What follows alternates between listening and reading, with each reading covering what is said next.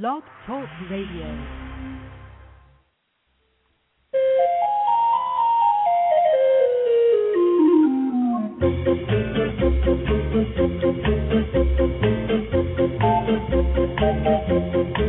Good morning, animal people, and welcome to the Pet Place Radio Show. I'm Marie Hulett, and very shortly, Susan Coston from Farm Sanctuary has the most amazing and impossible love story she'd like to tell us about. Then, after our halftime break, it's time for Maryanne Dell's world-famous animal book reviews. It's been a while since we've heard from Maryanne. In addition to reviewing books for us, she's a very busy dog trainer, so I'm really glad we'll be able to steal her away for a little bit later in the show. All this and more is just ahead here on the Pet Place Radio Show on Retro 1260.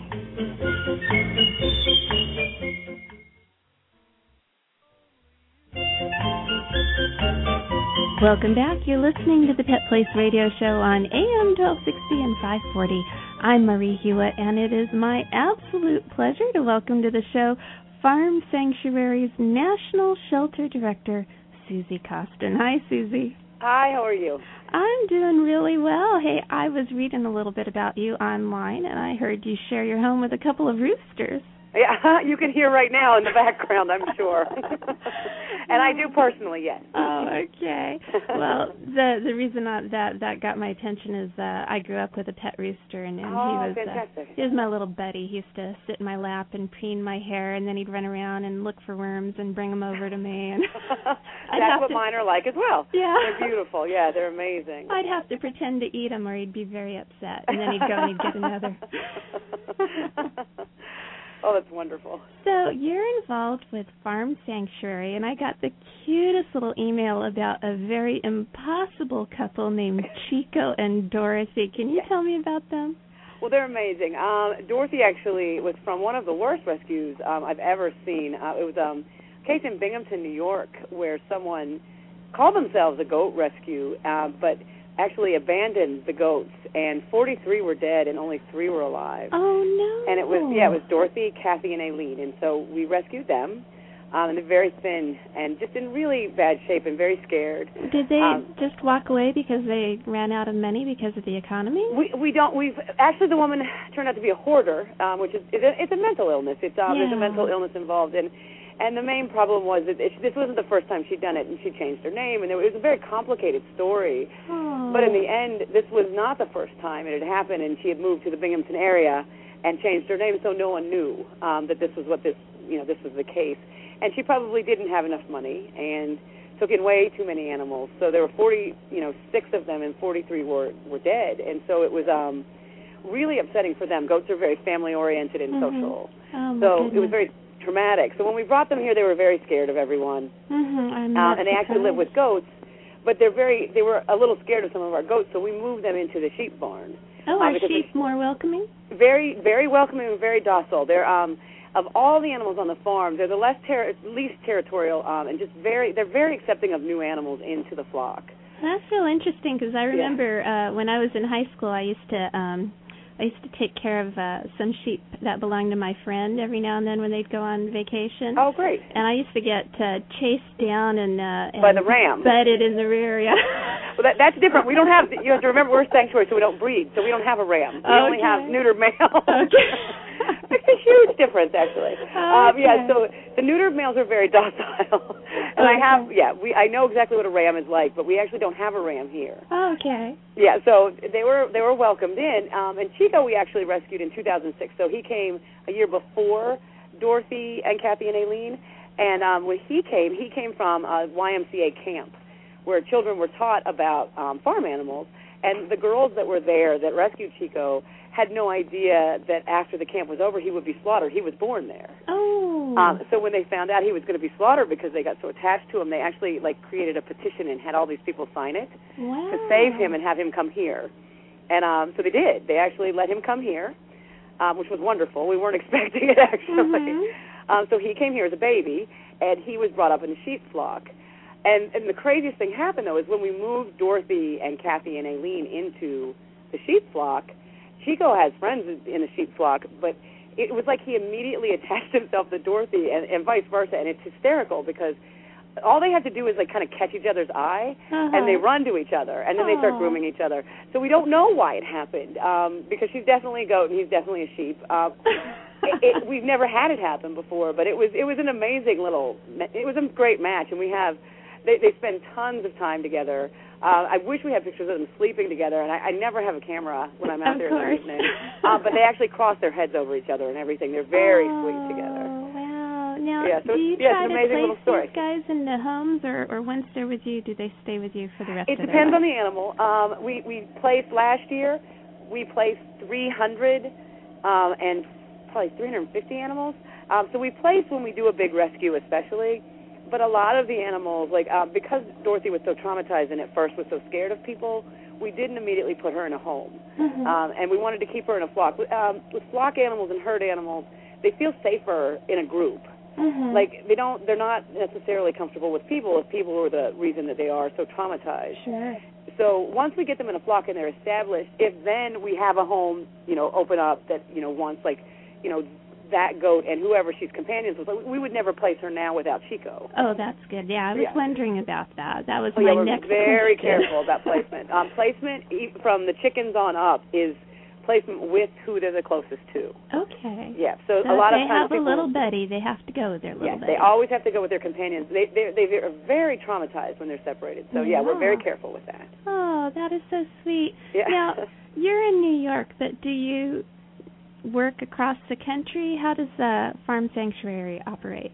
Well, we have two shelters. We have a West Coast shelter that's outside of Chico. It's in Orland, California. Okay. And it's 300 acres, and it's a big, brilliant place. It's really beautiful. And so any of our animals, basically from Colorado over, if we do a rescue, they would go to the California shelter. Okay. And then from Texas over, basically comes to the New York shelter. All right. Yeah, so it depends on where we do a rescue. But we last year, I think it was last year. We went to Iowa during the flooding, and we rescued 80 pigs. So we go places when there's natural disasters and try to get farm animals out.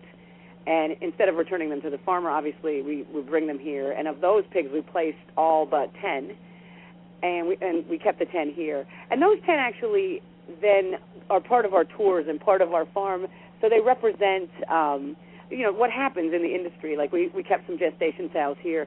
So they're helping us to educate people, and people connect to them. So, they represent all the animals that don't, make it out of these places. Farm animals, a lot of people just don't realize that they have little personalities. They're sentient beings. They're affectionate. They're playful. They're wonderful animals, and I'm glad you have the opportunity to have tours and show people that. Yeah, the people that come on our tours actually get to interact with the animals. They get to go in with them, so they get to see them. First of all, they get to see them in their environment with their flock and their herd and their different element, in their own element, where they're very, very comfortable. And the ones that are super friendly always run up to people, and the ones that are scared get to stay in their own space. So it works out really, really well. Okay. And how do you know that somebody's really coming in to adopt one of these animals to be a companion and not dinner? Oh, we have a very strict adoption policy. It's almost as hard as adopting a child, I think, because we really research the home. They have to give us, and we also go to the home, first of all. So no animal is put in a home with it. We've never been to the home. We actually take the animal to the home. We have had situations where the person is they're considered a really good adoptive home, but we've gone there and it's not set up right. So we give them advice and they, fix up everything the way it's supposed to be, and then the animal can go. But we also, from our farms, only adopt out to people that are vegan, vegetarian. When we have a big rescue, this summer is a really good example. In May, there's a farm that's actually letting us adopt out spent layers from their facility. There's 60,000 layer hens. And so far we have homes for about 2,000. Wow. So those 2,000 will be able to live, which, it's not perfect. There's not enough homes. But of those 2,000 then, they will be going to homes. And not all of the homes are vegetarian, but they're all homes where they have good vet references, and they'll never be killed. They're not going to be killed for food. I know that some people will possibly use the eggs in that case, but it's that or, they're going to pass away, and that would be very sad. But we, from our farms, only adopt out to homes that are going to have the animals as companions, definitely only. Now, not everybody's going to have a lot of experience, for example, taking care of a goat or a lamb. Do you have classes and teach people what's required and daily care, how to take care of their feet and everything else? Yes. With all of our adopters, we definitely go through everything with them. A lot of times we have like emergency rescues where we have to kind of go through things with them, but we have tons of written material. We have care sheets for each species. We have incoming procedures for each species. We make sure that the people that we're adopting to have vets in their area that work with these species, so they can, if we can't actually go with, we actually do it. When we take an animal to the place, we'll show them how to do the hooves, and we'll show them all the basic care. But also all of our adopters have a vet that can take care of that specific animal. Okay, and if somebody has a problem, let's say, it's a Saturday morning and they're baffled by something, is there a helpline they can call? Yeah, they call us all the time. I get calls at home. My cell phone number is actually listed. So we have, anytime somebody, especially our adopters, all know how to get a hold of us. Okay. If they have an emergency, they call. The other thing is we have a care conference once a year in September. And most of the people that come there are interested in starting a sanctuary. Oh, wow, okay. Yeah, so that's a really important conference for us. So a lot of the people that come are not only interested in starting a sanctuary, but it gives them the basic hands-on maintenance care, like hoof trimming, tusk trimming. It goes over what structures are necessary for each barn, how to have, what kind of pen space you need, everything from, like, the grass they eat on up. So it goes over nutrition, basic care, housing. And it's a pretty interesting conference. It's for 2 days. And is all this information listed on your website? Yes, it is. What is your website? It's www.farmsanctuary.org. Oh, that's easy enough. We try to make it easy. Okay. Susie, it's been so fun talking with you today, and I wish you continued success with the Farm Sanctuary. Thank you so much. We need to take a quick station break now, but don't go away. We'll be back with Maryanne Dell and her animal book reviews in just a moment, so stay tuned to the Pet Place Radio Show here on Retro 1260.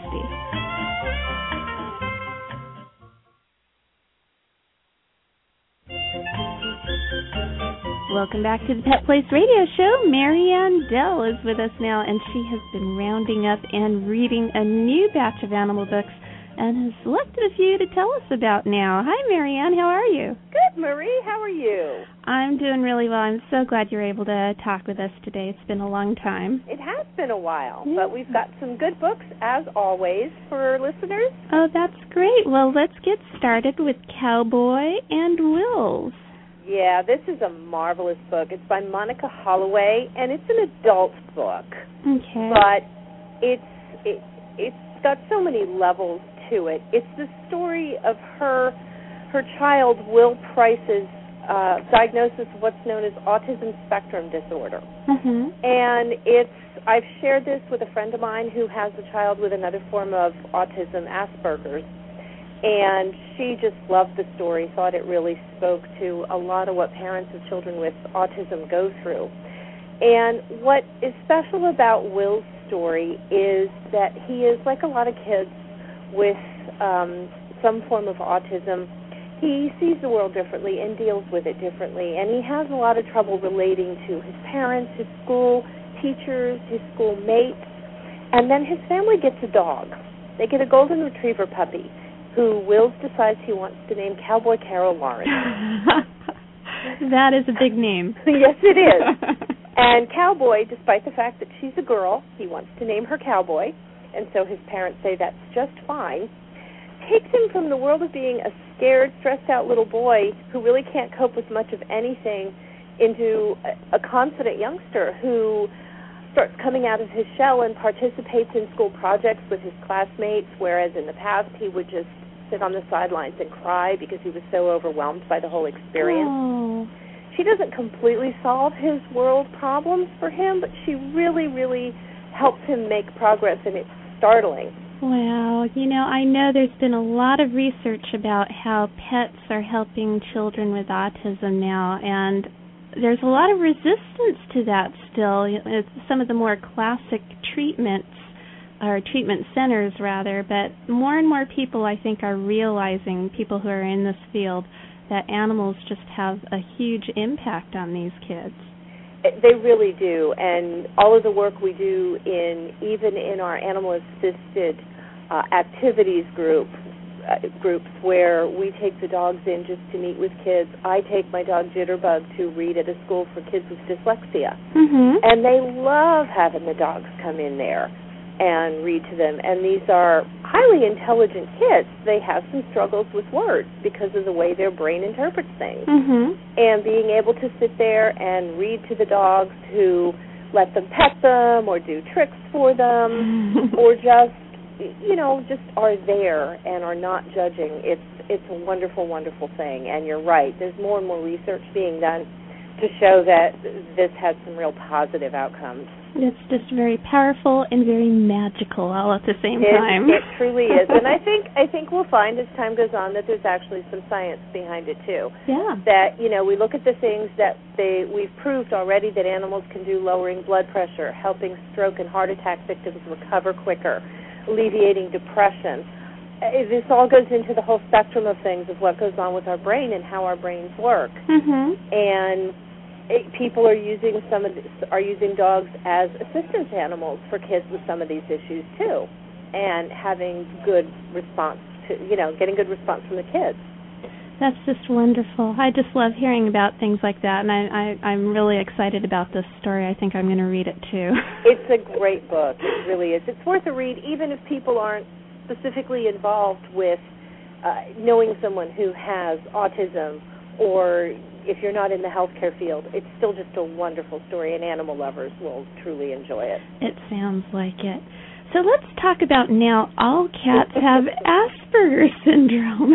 Well, I told you that I gave Cowboy and Wills to a friend of mine to read, and she turned around and gave me this book, which she had gotten, and she said it helped her so much in helping to explain to her son's teachers what her son was going through. And her son's in public school, and that can be somewhat difficult, as Will's mother finds out, in getting him into a school with kids with these issues, because schools are set up to deal with the most common denominator. Right. And kids with special needs, which no longer means what it used to mean back in the days when you and I were in school. It's a much broader spectrum now, and teachers are having to deal with kids with things that they really haven't been taught about or had any training in.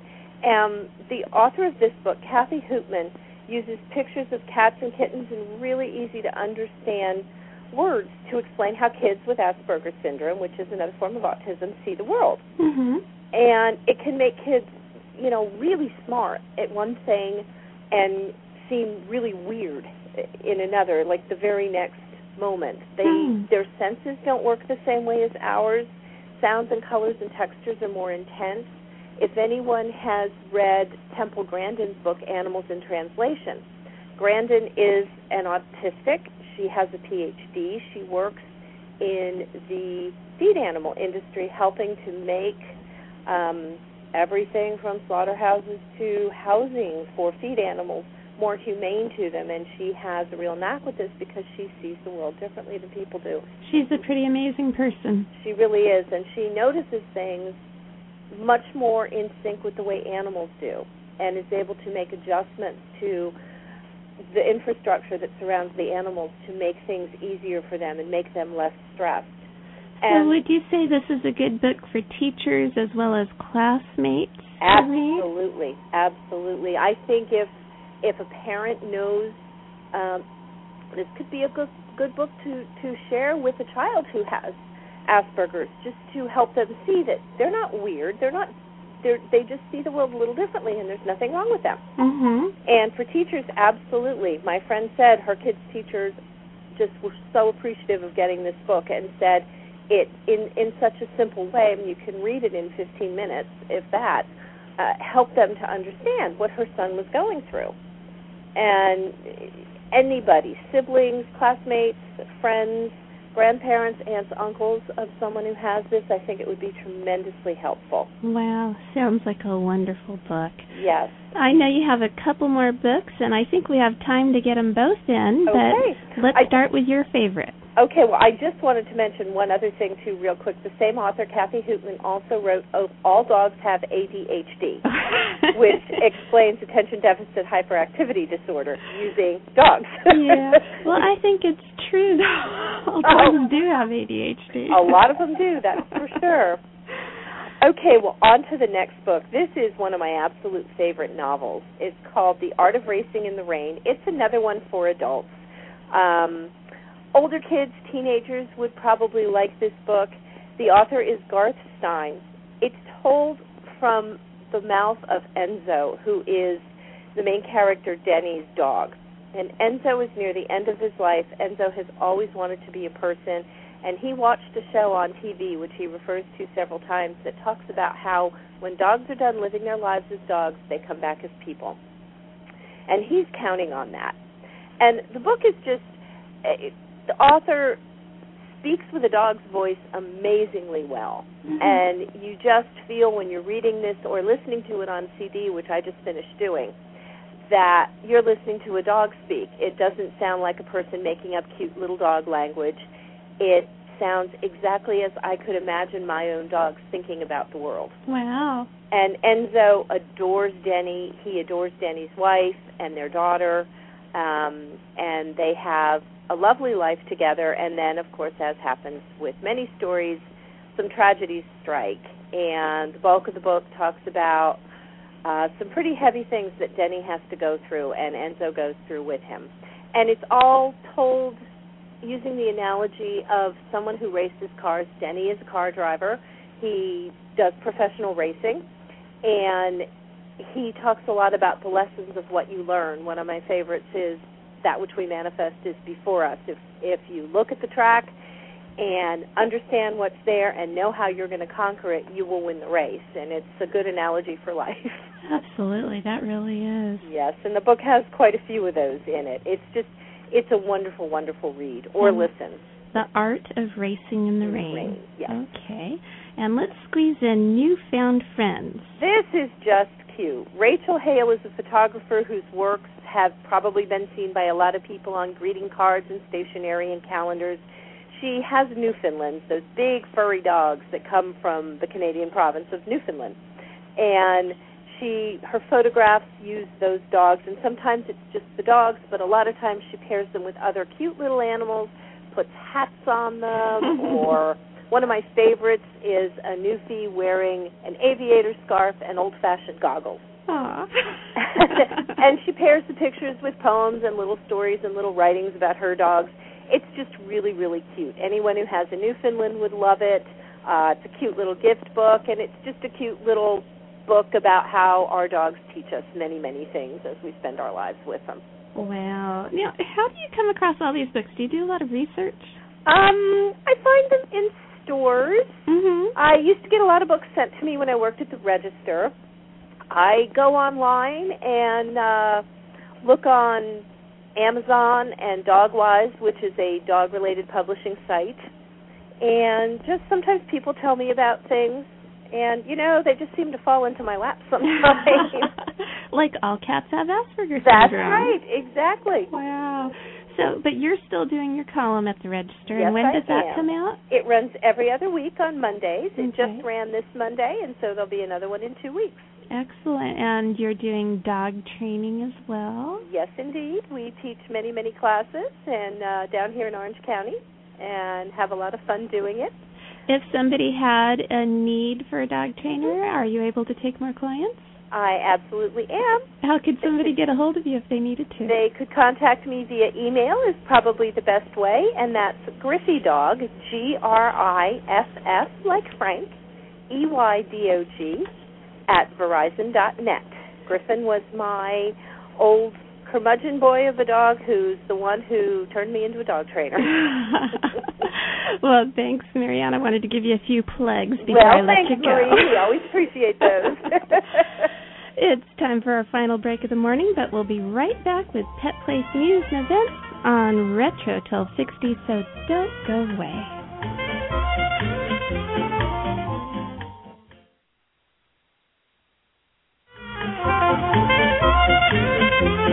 We're back on on the Pet Place Radio Show. I'm Marie Hulett, and it's time for Pet Place news and events.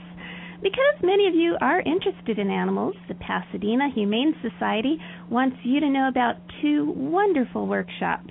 Dr. Nicholas Dodman, one of the world's most celebrated veterinarians, is presenting the Well-Adjusted Cat and Dog Workshops, March 26th through the 28th at the Pasadena Humane Society and SPCA. Early bird registration has been extended for the Feline Behavior Workshop, but hurry because space is limited. Register by March 17th to receive the early bird price of $99 for the Feline Workshop and $249 for the 2-day Canine Workshop. Dog and cat owners and those who work with animals will benefit from the information that Dr. Dodman will present. A selection of books available for purchase will be available, and Dr. Dodman will be signing these books at the event. For more information and to sign up, please visit www.thepetdocs.com.